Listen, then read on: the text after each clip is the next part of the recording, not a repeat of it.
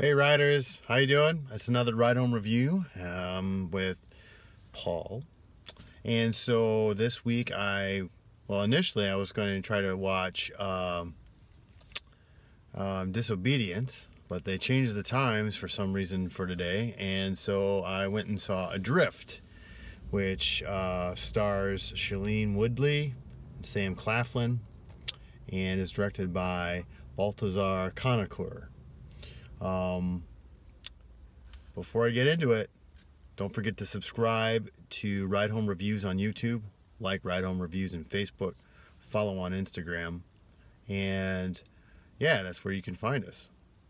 And so the movie is it's based on a true story about a couple who were to sail a yacht to San Diego, and things go awry, and therefore you come up with the name of the film. What I liked about this movie was, first of all, the cinematography was insanely great. Really good shots of the sea. Really made it a character in some way, shape, or form. It just was really well put together, especially for those areas in which Shailene Woodley's character just felt alone. So it was just gorgeous skies, gorgeous water. Another thing that I really liked was I really enjoyed how they paced the movie out by going back and forth between being adrift and them getting to this point. The development of the couple and how they, just going back and forth. I liked how they did that.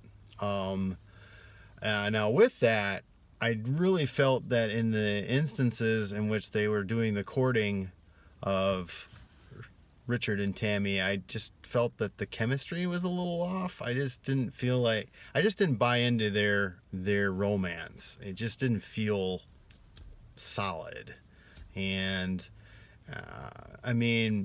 when you go fast forward to when they're adrift, it's a little better. You can feel that tension, or not tension, but that emotion a little bit better. But in the beginning stages, I felt that it just wasn't concrete. It just didn't have a believability to it, and it goes forward with the stories of their background and blah blah blah. And so but all in all, it was a decent movie. I don't really think you really need to see this in a theater. I mean, there's one scene, obviously how they got to the point where they're adrift with the weather, but I really don't think that this is a film that you should feel like you need to see in a theater, because most of it is about taking it, being adrift and dealing with that.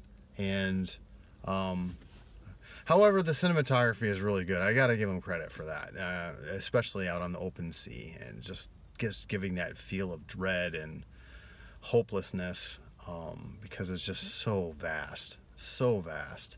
And what to watch for is there's several foreshadowing elements, and that you can catch. I mean, some of them are easy to figure out that something's gonna come back to that. So there's some foreshadowing elements. But yeah, it was an okay movie.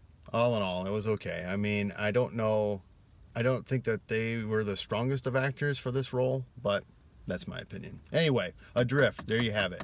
Don't forget to subscribe on YouTube, like on Facebook, follow on Instagram. Till next week, watch something cool. All right, see you later.